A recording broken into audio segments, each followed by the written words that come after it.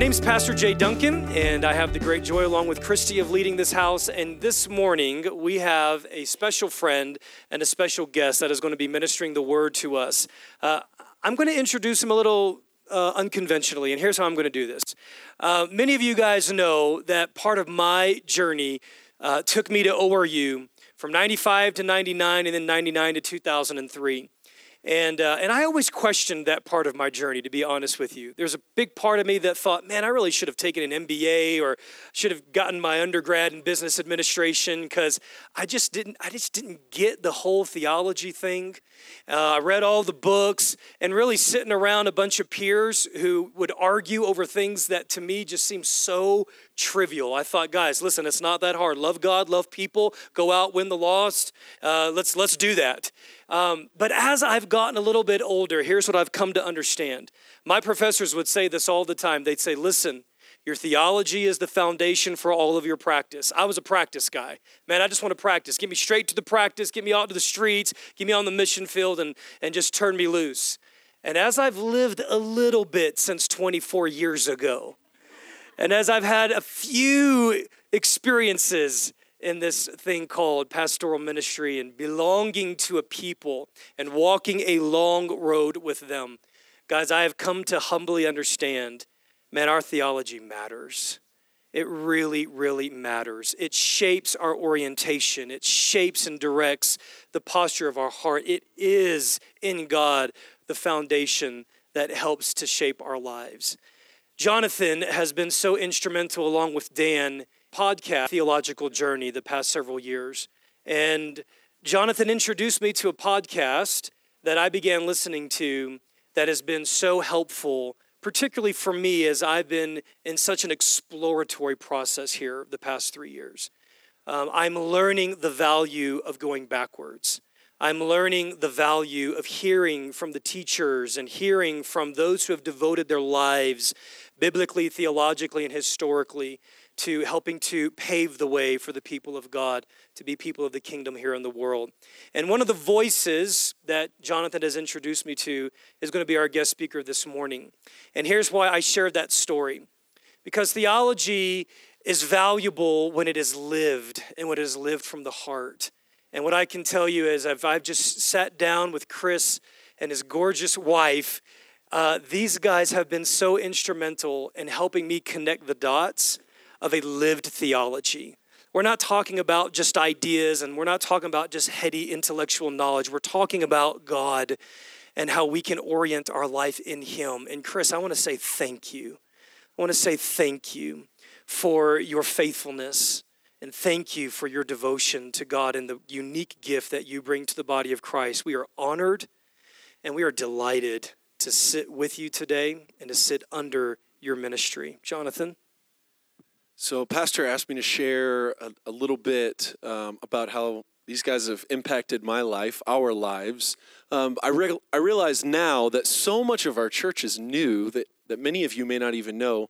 And in 60 seconds, I'll tell you, in 2015, Bonnie and I had our first child, and our son Oliver passed away after 20 days. And our lives, much like Pastor Jade's, we were at ORU. We had been steeped in certain kinds of spirituality and theology, which at the time was really all that we knew.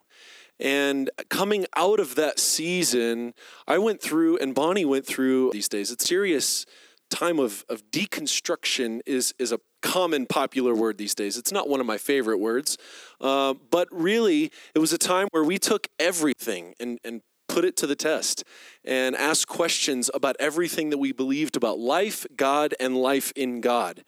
And one of the voices that I believe the Holy Spirit led me to was the voice of Dr. Chris Green and a small handful of others. And when I found these voices that seemed to resonate and shed light on some of the areas that really needed some excavation in my theology, I tried to eat up and soak up everything that I could by those voices.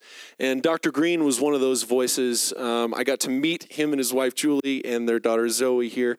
Last year, for my 30th birthday, Bonnie sent she sent us on a trip to Cleveland, Tennessee. And guys, I'm not going to lie. Cleveland would not have been my first choice had it not been for the Greens being there. So I just want you guys to know, I know them virtually much more than I know them in person, but from what I do know about them, they are tender, humble, and Dr. Green has given his life to studying the things that he's going to impart to us this morning. So let me encourage you to have open minds, tender hearts, and take good notes.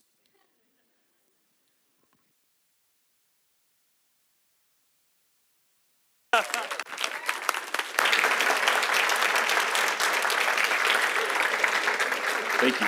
Thank you. Good morning. Good morning. Christ is risen. He is risen indeed. It's a joy to be here today for the first time and to have my daughter Zoe with me, my oldest, and my wife Julie. Today is our 18th wedding anniversary. It's been a good time so far, at least. I'm expecting it to get better from here. And to have two of Julie's brothers and their families with us today who are not only family to me, but also dear friends. Thank you to us. And Pastor Jade, to you and Christy, Pastor Jonathan, to you and Bonnie. Thank you for the ways in which you've opened yourselves up to us, and I'm excited about the friendships that are developing there. And for the rest of you, whom I'm just meeting just now, I'm excited about whatever happens this morning and whatever happens beyond this morning, right? If I never get to come back, I'm going to try to make sure that I say everything I need to say today. But on the off chance that I do come back, I look forward to meeting more of you and getting to know your story. My wife has a wonderful story about the time Jonathan came to my house. So if you'll catch her after church and ask her how I embarrassed her when Jonathan was at our house, she'll tell you about it. Let's pray and then we'll jump in. God, thank you for this day. Thank you for the ways in which you open up time and space for us to be with you and to be with each other. And that you speak to us. In the foolishness of preaching, your voice is heard. And in hearing your voice, we respond with joy. And in that response of joy, you fill us with your life for the transformation of the world.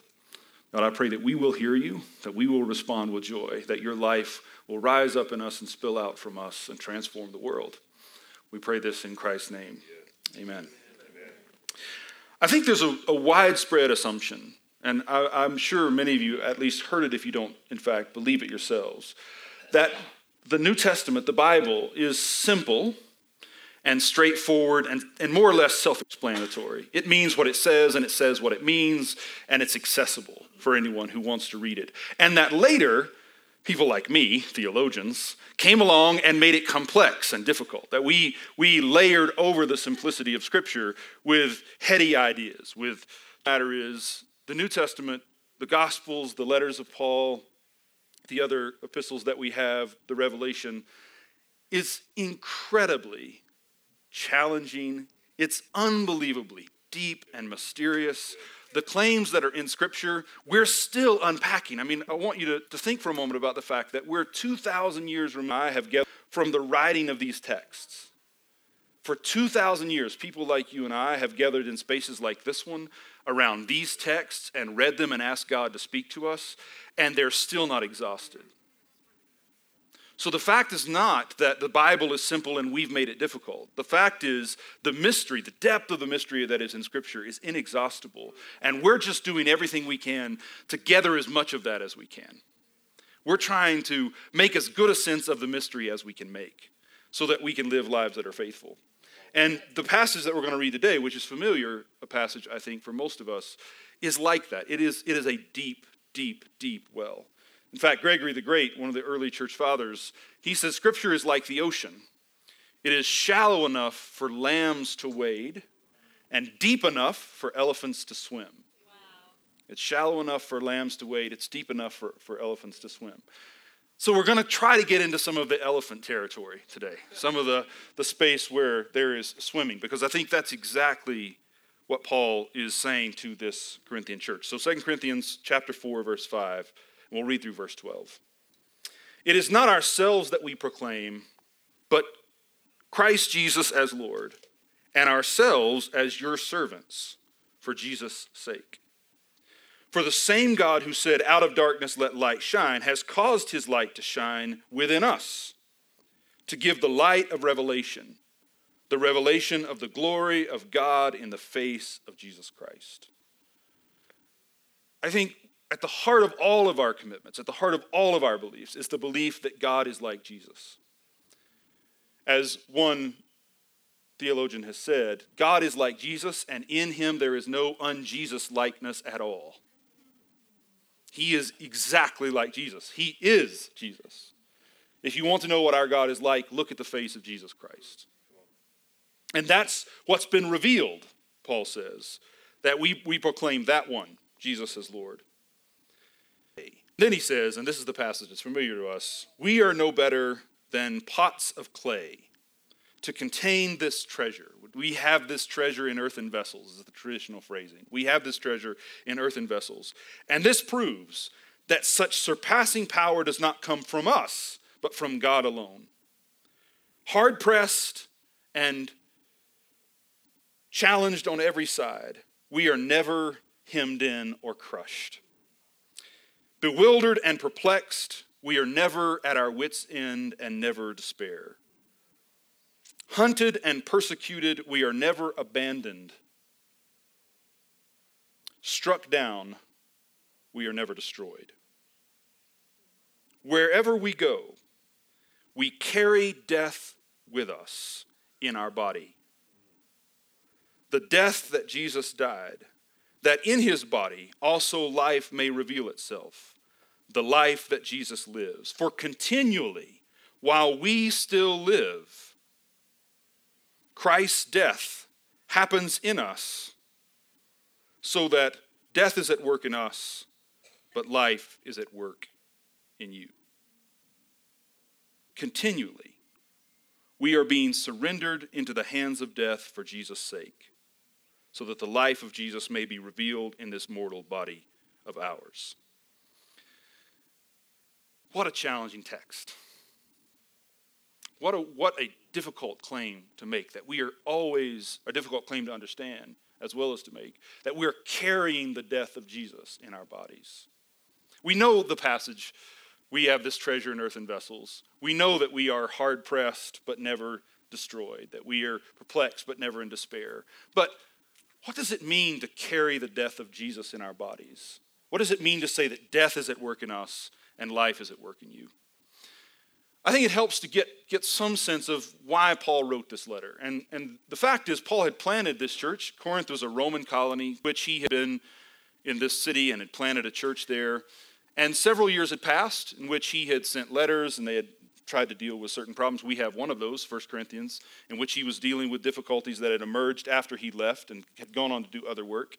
But after about 3 years or so, another group of ministers came up from Jerusalem, and they had letters of recommendation from the apostles in Jerusalem. And they were incredibly eloquent speakers who performed all kinds of miracles. And those people, with their letters of recommendation and their eloquent speaking and their miracles, they turned that congregation away from Paul and to themselves. So that the church that Paul had founded no longer looked to him as their apostle, as their father in the faith. They looked to these new men who had come along eloquently, powerfully, legitimately, letters of recommendation, and turned to their leadership. And at the heart of the problem was the fact that all of these leaders, the leaders that had come up from Jerusalem, whom Paul mockingly calls super apostles. I love this about Paul. He's a wonderful smart aleck, right? I don't know if that's your spiritual gift or not, but I hope it is. I cherish that gift. Right? And it certainly was Paul's spiritual gift, right? That he mocks them as super apostles. And he says that it's the reason you've turned from me to them, the reason that you've turned away from the gospel I'm preaching to the gospel they're preaching, is that they play to your prejudices. They give you what you want. And what you want is honor and influence and esteem and cultural sway. What you want is to be recognized as successes, as mattering in the world, as standout people. And these men came and gave you that. And so you turned away from me to them. And the fact is, Paul will say all the way through this letter, they're right. I am a failure. They're right. I am weak. They're right. I'm not honorable. I'm not eloquent. And precisely the passage, the reason God has chosen me. That it's precisely, and this is the passage we all know, in my weakness that God's strength is perfected. So what Paul does is say the problem you have is with your assumptions about what you want from life. You want honor and esteem and privilege and cultural sway, and that's not what the kingdom is about. And my life, which is about weakness and brokenness and frailty, is what the kingdom is about. It is the way in which the kingdom is coming to us. So that's the challenge. And to get that challenge said, he gives a whole series of images that climaxes in this image we just saw in the text today, that we are clay pots carrying treasure. But just to give you some background, let's look in chapter 2. I want you to see a couple of these images that Paul uses because they're astounding. They're astounding. Later in the letter, he'll reverse their expectations by telling the story about a time that he's in a city and there are people trying to kill him, trying to destroy him, and he has people let him over the wall in a basket at night. And he tells the story as if he's boasting. And the irony is, and again, I told you, Paul is a world-class smart aleck. The point is, in Roman culture, whenever the Roman army would besiege a city, the first soldier over the wall into the city would receive a laurel, would receive a celebration, a commendation as victor. And what Paul is saying is, I'm so far from your ideal, I'm not the first one into the city, I'm the first one out. As soon as there's trouble, I'm out. Right? So that's the kind of subversion that he's practicing on them. He's taking everything they value and saying, I'm not what you want at all. And that's precisely why God has sent me to you. I'm going to disappoint you in every way, and that's precisely how God's grace is going to come to bear in your life. Look at these images that he gives. So 2 Corinthians chapter 2. But thanks be to God, verse 14. Thanks be to God, who continually leads us about, captives in Christ's fragrance of full procession, and everywhere uses us to reveal and spread abroad the fragrance of the knowledge of himself. We are indeed the incense offered by Christ to God, both for those who are on the way to salvation and for those who are on their way to damnation. To the latter it is a deadly fume that kills, to the former a vital fragrance that brings life. This is the image Paul gives. Again, in Roman culture, after the Roman army had conquered a people, that leader, whoever he happened to be, the general of that army, would come back with his soldiers, with the victorious army, and in their train, they would bring slaves from the people that they had conquered. And they would parade those people through the city as proof that they had won. And those slaves who were being paraded through the city in what was called the triumph would carry incense, offering to the Roman gods their worship, even though these were not their gods, because they had been conquered. And what Paul says is, you want to know what I'm like? You want to know what my ministry team is like? We're like slaves who've been conquered, and now we're being led through the city, exposed to mockery, but Jesus is the one who's leading us. Jesus is the one who's exposing us to your ridicule. And we're offering up our incense, and if you know Jesus, you know what we're offering up is the life of Jesus. But if you don't know Jesus, then we're going to scandalize you. Well, the way we're going to live, if you don't understand what Jesus is like, if you don't understand the nature of his kingdom, if you see the way we live, we will scandalize you. But if you know the heart of God in Jesus Christ, then you will recognize the fragrance of our life. But think about the claim that's being made here. Paul does not say we're like the victorious soldiers who conquered with Christ and now we're coming back in victory and triumph. He's saying, no, we're not Christ's co-victors. We're the ones Christ has conquered. Now, in some parts of our tradition, those of us who are Pentecostals and charismatics, we know how to talk about being victors with Christ. We know how to be more than conquerors. But I don't know that we know how to be the conquered ones, where Christ has overcome us, where we are at his mercy, where we are submitted to him in that radical way. And it's just as challenging today as it was all of those years ago in Corinth. For Paul to make this claim was scandalous. They didn't want to hear that they were slaves being led about for mockery. They wanted to be Christ's co-victors. They wanted honor and prestige and cultural sway. And what they get instead is exposure to mockery. What they get instead is weakness and fragility and failure. What they get is the death of Jesus.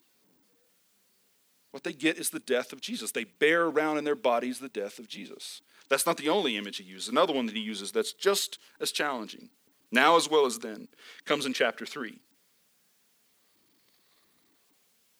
Starting in verse 12. With such a hope as this, we speak out boldly. It is not for us to do as Moses did. He put a veil over his face to keep the Israelites from gazing at that fading splendor until it was gone. But in any case, their minds had been made insensitive, for that same veil is there to this very day when the lesson is read from the Old Covenant. It is never lifted, because only in Christ is the Old Covenant put away. But to this very day, every time the law of Moses is read, a veil lies over the minds of the hearers. However, as Scripture says of Moses, whenever he turns to the Lord, the veil is removed. Now the Lord of whom this passage speaks is the Spirit, and where the Spirit of the Lord is, there is freedom.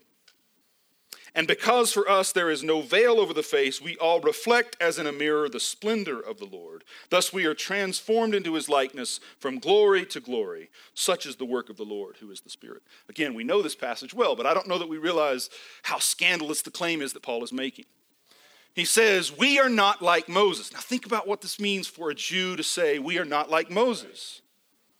Right? A Christian who's committed to Moses as a father of the faith, someone who's committed to the Torah as Scripture says, we are not like Moses. And then he takes the story that we all know. We all remember the story, right? That Moses goes up the mountain into the presence of God. The story comes off the mountain, his face is glowing. Remember this? And as we read the story and as we tell the story, he puts a veil on his face because Israel cannot stand to see the glory. The glory is so radiant and so powerful that they're overwhelmed by it and intimidated by it. So Moses veils his face to keep them from being intimidated. But Paul says that's not actually what went on at all. What happened was Moses went into the presence of God and he came back and his face was radiating, but over time, the radiation of that glory would fade. The glory would dissipate. It would ebb. And when it ebbed, Moses was afraid that the people would see him without the glory on his face. And he veiled himself so that the people couldn't see the glory fade. He didn't do it to protect them. He did it to protect himself. Or worse, he did it to protect God. He didn't want Israel to think that he couldn't bear the glory or that God's glory wouldn't last. And because he was afraid for himself and God, he didn't trust that God's glory was enough for them or that he was enough for them. He veiled himself to keep them from seeing. And what Paul says is, this is the difference between their ministry and mine. They are putting on a show for you because they don't trust you or themselves or God. That's why they have to parade themselves the way that they do. That's why they have to give themselves to the eloquence the way that they do. This is why they draw all the attention to their credentials like they do. This is why they so insist upon the miracles that they perform. Because they're afraid that if you see their humanity, you will no longer trust them or what God is doing in them. And Paul says, we're not like that. We take the veil off. You see that we're human, and we don't hide it. We're not hiding the fact that we're human beings. We make bad choices. We say the wrong thing at the wrong time. We're not always in a sweet, kind mood. We're human. Sometimes we wake up on the wrong side of the bed. Sometimes we mishear what the Lord human means. Sometimes we give ourselves to something we shouldn't have given ourselves to. We're human, but we're not hiding that from you. Come on. How much of ministry is devoted to veiling ourselves, to making sure that people never really see the fact that we're human? That's exactly what Paul says these super apostles are doing. They're coming to you and they're going to be what you idealize a minister to be. And he says as long as they do that, they'll never reveal the glory of Jesus Christ.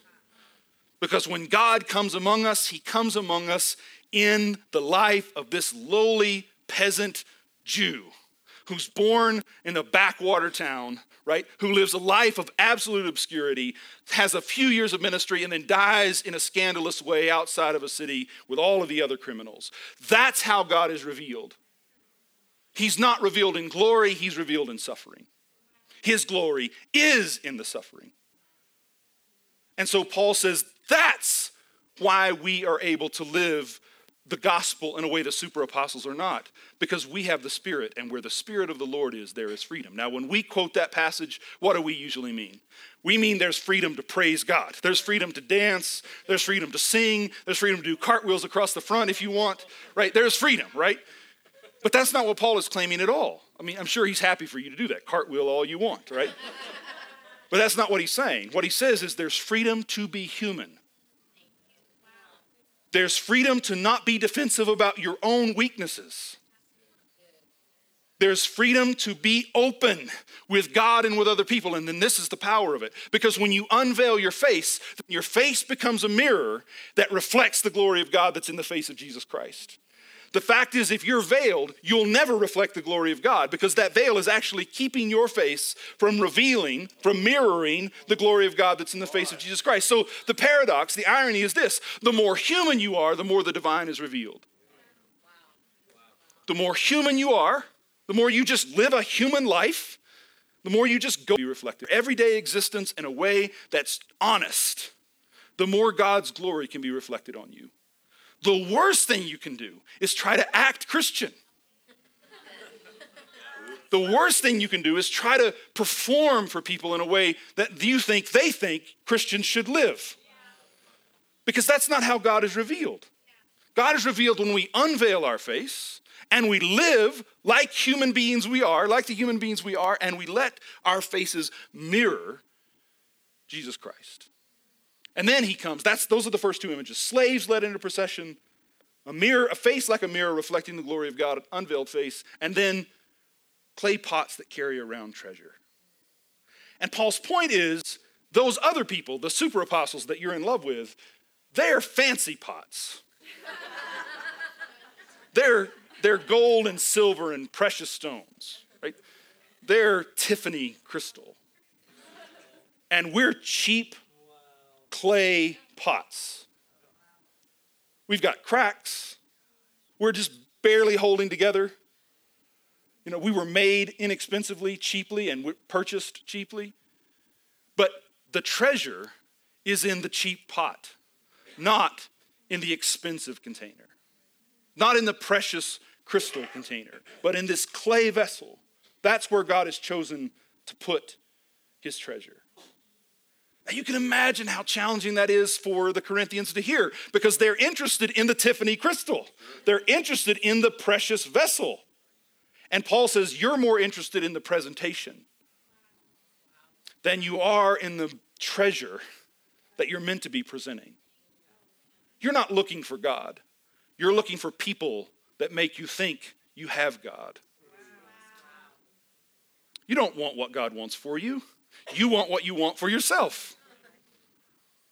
And he says, we're not that. Sorry. We're not precious vessels. We're clay pots. We're in us, fragile clay pots. Drop us and we break. But in us, precisely because we're clay pots, is the treasure of the glory of God.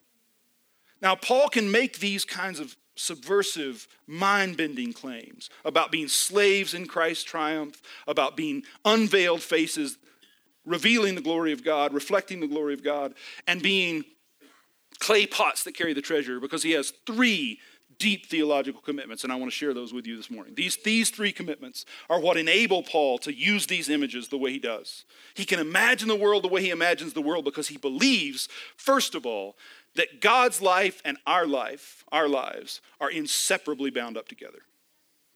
That God didn't have to do it that way. God didn't create us out of any need. This is one of the first claims that Christian and Jewish theologians make when they think about creation and God. And one of the first things they claim, is God never creates from need. God did not make us because he needs us. He didn't need to be loved. God is love. This is one of the reasons we confess the doctrine of the Trinity, that God's life is not a lonely life looking for love. God's life is already full. God's life is already the life of the lover, the beloved, and love itself. It doesn't need creatures to be fulfilled. God creates out of sheer gift. God creates and then binds his life to his creatures. The way Paul will say it in Romans 8 is that God gives up his son for us. So this is what we have to hear. If God gives up his son for us, and his son is who he is, then God would rather not be God at all than be God without us. God would rather not be God at all than be God without us. Why else would he create? Why else would he redeem? Why else would he bring us into his kingdom and bring his kingdom into our earth? He wants to be with us. And Paul understands that God has made it so that his life is covenanted to our life, so that what happens to him to us, and what happens to us happens to him. And the power of Paul's images is that he's saying Christ doesn't want to march into the city without us. He's not interested in his triumph except for as it matters to us. And he's not interested in revealing his glory except through us. He wants our faces to be the mirror. He wants us to encounter him in one another. And he won't give you his treasure any other way than in clay pots. God wants to bind himself to human beings. I don't know that we believe that. I mean, we've already today more than once had reiterated to us that we are beloved, that we are children of God, that God delights in us. But I don't know that we believe that down in our bones and our guts. God would rather not be God than be God with. What happens to you is happening to him. What's happening to him is happening to you. Think about what happens when Paul and Jesus confront one another on the road to Damascus. What does Jesus say to Paul about Paul's persecuting the church? Saul, Saul, why do you persecute me? What you're doing to them, you're doing to me. Because my life and their life is inseparably bound up together. You can't extricate my life from their life. Or think about what Jesus says about the last judgment. In the last judgment, we're going to come before the Lord, and what is he going to say? I was hungry, and you fed me. I was thirsty, and you gave me to drink. I was in prison, and you visited me. Or, I was hungry, and you didn't feed me. I was naked, and you didn't clothe me. Because what you do to the least of these, you do to me. That's how committed God is to us. How devoted he is to us. He doesn't want the kingdom without us. That's why he creates. That's why he redeems his creation. That's why he perfects his creation.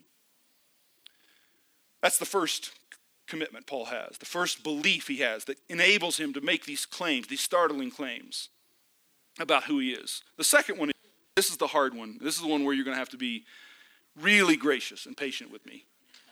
You know, I sometimes tell my students this, that on the day of Pentecost, everyone spoke in tongues, and people heard in their own languages, right? So I'm speaking in French, but then you hear me in English. But I have the reverse gift, and that is I'm speaking English, and all of you speak English, but you're very likely to hear something other than what I'm saying. You're going to hear what I'm not saying, because I'm going to talk about suffering. Because the second belief that Paul has, and this is hard to hear, it's hard to swallow. It's just as hard to swallow now as it was then. And that is God's life happens in us just as we suffer. Now, see how quiet it is? Right? It's incredibly difficult to talk about this well. It's incredibly difficult to talk about it well because we all suffer. And we all struggle to make sense of our suffering in light of what we believe about God. But the first thing I want to tell you is that's been true of God's people from the beginning. The Bible is filled with stories of people who are suffering and trying to make sense of why they're suffering. It's not new to us. People have always been struggling with this. So I think the heart of it is this. God does not want us to suffer. But God wants our suffering to change the world. This is the way I want to put it. God does not want us to suffer, but God wants through our suffering to destroy suffering.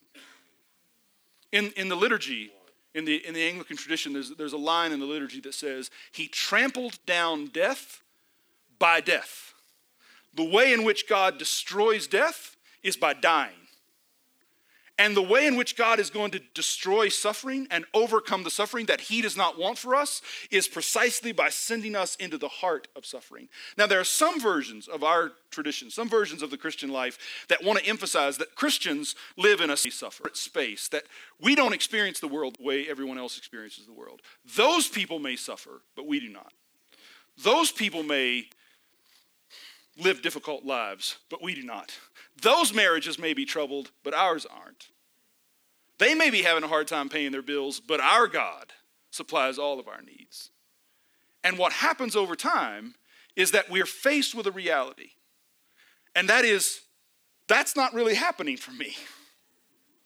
So that means either I'm not doing something right, or God isn't who he says he is.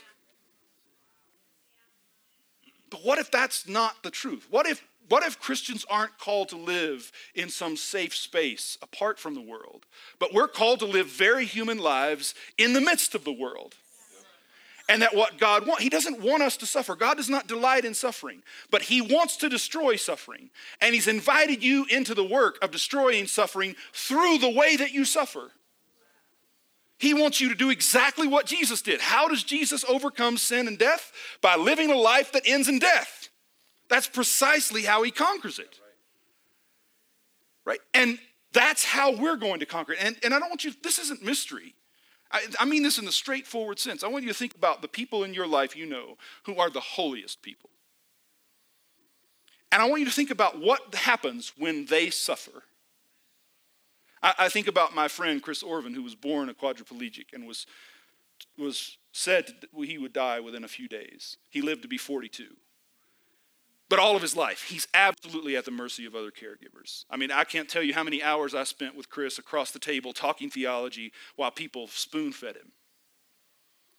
But when I think about Chris Orvin, I don't think, what a tragedy, what a loss, what brokenness. What I think is, quadriplegia is not that bad when you bear it like that.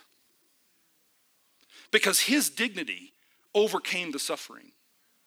And so much, the way he bore his suffering was so sweet and so much like Jesus that when I encountered Chris, I didn't think about his suffering. I thought about his dignity. I thought about his grace. I thought about the way he effused the presence of God. That's how you defeat suffering. You enter into the heart of it, and as it happens to you, instead of letting it define you, you define it. Yeah. Instead of letting it destroy you, you destroy it. And you keep living that kind of life until the end of everything, when God does set the world right by destroying all that suffering is and all that comes about in the world to bring about suffering. And our lives are anticipation of that. So every time you're suffering, hear that as an invitation of God into the heart of suffering so that you can counteract it. He lets suffering happen to you so you can happen to suffering. He lets it come to you because he wants to see what you do to it. He wants to see what you do to it. Now, again, this is hard to hear. I mean, I'm still one who would say, God, you know what? That's beautiful. That's wonderful. I can think of a better way. And that is, let's just not do suffering at all. But somehow, and this is why suffering is not a problem to be solved. Nobody has the answer. That's why we've been wrestling with it for millennia. It's a mystery. But it's a mystery that we can hold within the mystery of God. I don't know why God decided to make a world in which suffering can happen. But I do know that if God is who Jesus says he is, he means for our suffering to transform the world, not for our suffering to destroy us. That I know, right? If God is who he says he is in Jesus, then our suffering is about the way in which God is going to transform the world. It's not about judgment against us. And we suffer in all kinds of ways, and this passage points to it. I want you to look again at all that Paul says that he suffers. He is hard pressed on every side. He is perplexed. He is persecuted. He is suffering. All of these, I think, are different ways of talking about the kinds of suffering that happen to us. When affliction, or being hard-pressed, is to talk about the suffering that comes from the fact that this world is broken. Suffering that comes from natural disaster. My grandparents' house destroyed by a tornado. There's the kind of suffering that just happens because we live in a broken world. And we live in a broken world with broken systems, where our politics don't work like they should, and our economies don't work like they should, and our medical industries don't work like they should, and our school systems don't work like they should. And because of that, we suffer. That's affliction. And Paul says we are afflicted. Just like everybody else in the world, Christians don't get an easier life than anyone else. We enter into the same life that everybody else lives, and we suffer just like they suffer. We're afflicted. And we're not only afflicted, we not only suffer from the nature of things, we're perplexed. Because we can't make sense of why this is happening to us. Now hear me, any version of Christianity that doesn't let you be perplexed is false. If it won't let you ask questions, run. Run from it, because it's not the faith. Paul says we're perplexed. And if the Apostle Paul was perplexed about what God was doing in his life, I think you and I can be perplexed. I think it's safe for me to ask some questions from now and again, right? So he says we're perplexed, we're troubled, we suffer from what's happening within us. And not only that, we're persecuted. And that's the suffering that comes from people around you. As one philosopher said, other people are hell. And we might not say hell, but they're purgatory at least, right? I mean, other people are what make life difficult. So you've got affliction, you've got confusion, you've got persecution, suffering that's coming from the nature of things, suffering that's coming from your own heart and mind and the conflict in your soul, suffering that's coming from the difficulty that other people present to you. And then Paul says we are struck down. And this is astounding, but everywhere Paul uses the language of struck down, it's a reference to the judgment of God. So Paul says we've got suffering from the nature of things, we've got suffering from our own brokenness, we've got suffering from the people around us, and sometimes of God, because God is correcting us. Sometimes it's the judgment of God on us.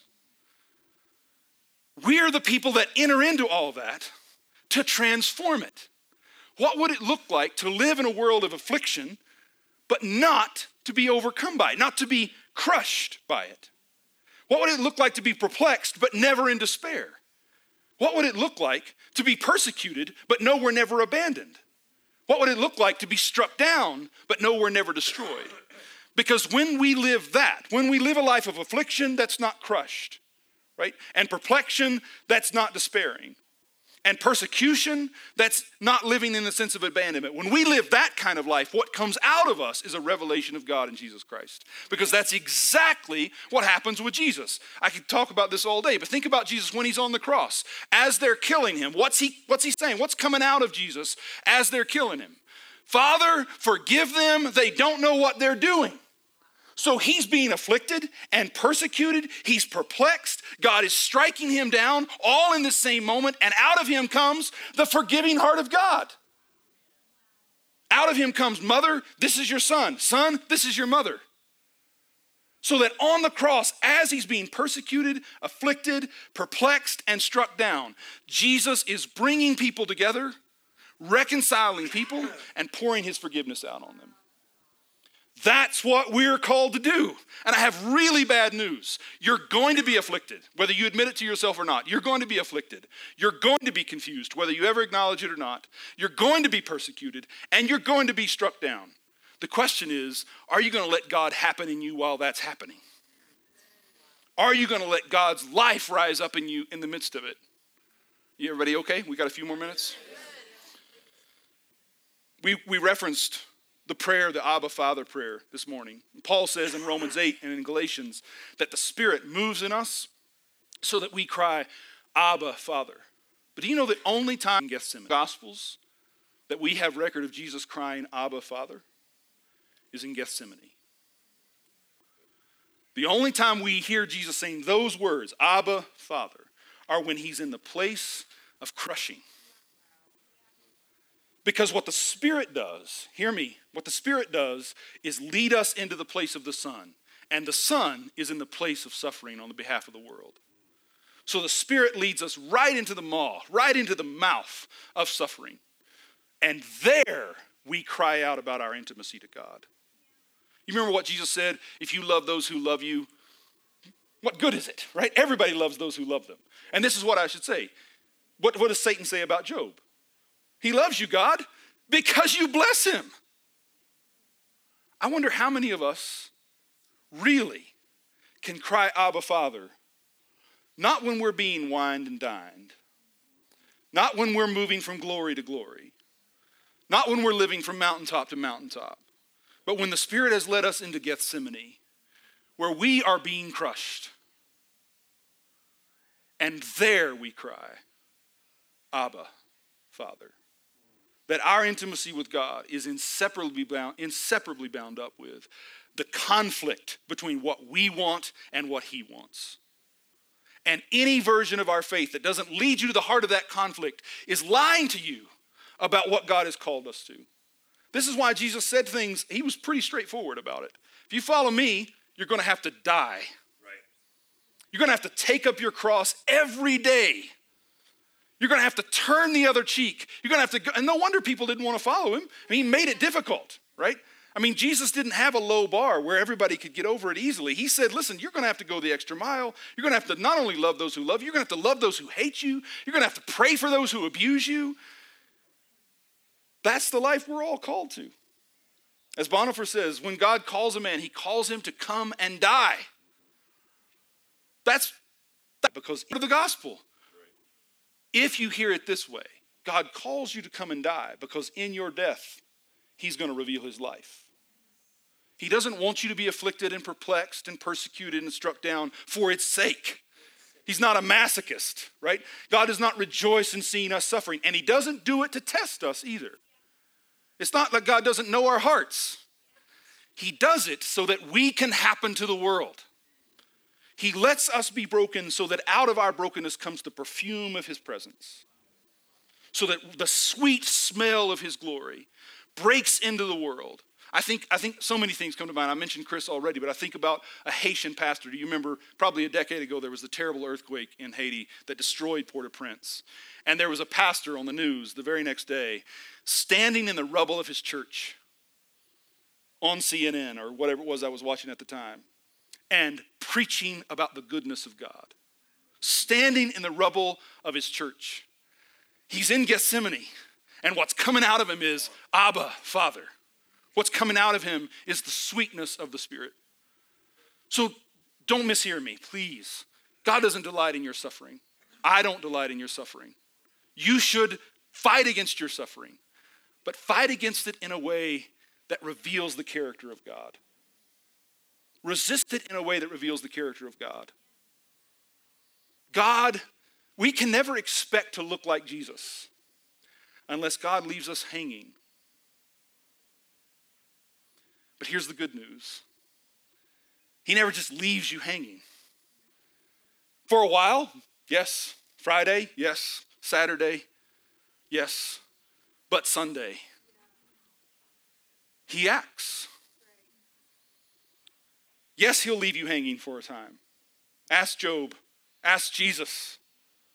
Ask Paul. Ask any saint of God. But he never leaves you there. You're persecuted, but you're not abandoned. But you are hard pressed, but you will not be crushed. You're perplexed, but there's no need to despair. You're struck down, but he will not let you be destroyed. And this is the third belief that Paul has, and I'm almost done. This is the third belief that Paul has that sustains him and funds all of his countercultural, subversive claims to the Corinthian church. And that is, because God's life is happening in us, we do not fear any future. Because God's life is happening in us, we do not fear any future. Maggie Ross, who's an Anglican monastic, she makes this difference between a future that's determined by magic and a future that's determined by prayer. And she says magic is concerned about the short term and unconcerned at all about the long-term consequences. It wants a certain outcome in the future. And it does whatever it has to do in the present to make that outcome happen, everything else be what it is. But prayer is about situating ourselves in the character of God in such a way that we say, come what may, no matter what comes to us, we trust you. You remember the story of the 3 Hebrew boys? They're about to be thrown in the furnace, right? And what do they say to the king? We're not going to bow. Our God is able to deliver us. But even if he doesn't, we're not going to bow. You hear what they're saying? Whatever future comes, if God delivers us, we'll rejoice. If he doesn't, we'll rejoice.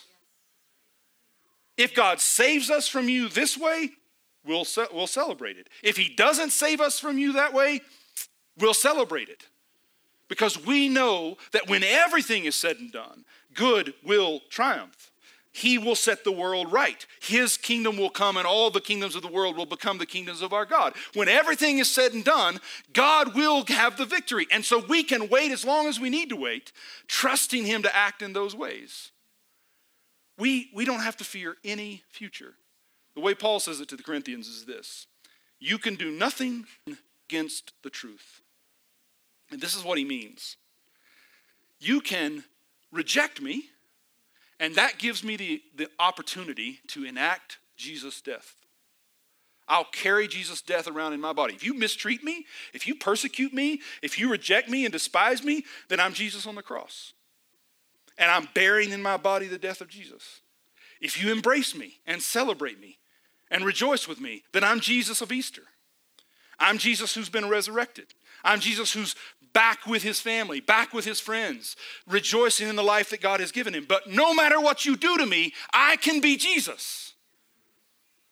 You can strike me down. Jesus was struck down. Or you can raise me up. Jesus was raised up. Because I can bear in my life the death of Jesus and the life of Jesus. Nothing you can do to me can keep me from being Jesus. Whatever future you bring is a future in which I can be Jesus. And that's all I want. He's claimed me. He's my friend, he's my lover, he's my spouse, he's my king. What else would I want? There's no future that can come that can separate me. So I leave you with this image. And Pastor Jade's going to come and save me from all this. And you from all this, I guess. You remember the story of Moses and the rock in the wilderness? The first time, he's told to strike it. And when he strikes the rock, what happens? Water comes out and all the people drink. Then, later, there's another moment where they're all thirsty. And God tells him to go to the rock and speak to it. And water will come forth. But what does Moses do instead? Moses is human. And that was one of those days for Moses. And he struck the rock twice. But here's the beauty. Water still came out. There's so much to learn from this story. But here's what I want to leave you with. To be the people of God means that we're rocks out of which comes water. I mean, that's not supposed to happen. We're not the well. We don't bring the rain. We're just rocks. But our God brings water out of rocks. We're just clay pots. But there's treasure here that has nothing to do with the value of the pot. It has nothing to do with the integrity of the pot. It has nothing to do with the skill used in making the pot. It's just about the treasure in the pot. Right. The water is going to come from the rock. And here's the good news. The water will come from the rock whether people strike you or they speak to you. They struck Jesus, and what came out of him was the water of the Spirit. And they spoke to Jesus, and what came out of him was the water of the Spirit. And here's my word of comfort to you. After all of that horribly bad news that I've been giving you all day, here's the word of comfort. With the character of God in you, there's nothing anybody can do to you that won't bring the life of God out of you. There's nothing that anybody can do to you that won't bring the life of God out of you. Rest in that. It's not, you're just a rock. But our God does the impossible and the unthinkable. There's nothing to fear. I think so many of us are absolutely in the grip of fear. We're so afraid about what's happening in our world, about what's happening to our world. But Christians are not fearful people. There is no future that can come. No future, however dark, there's no future that can come that isn't a future in which we can be Jesus. Amen. And because of that, there's nothing anybody can do to us that won't bring the life of God out of us. And we rejoice in that. Pastor Jade.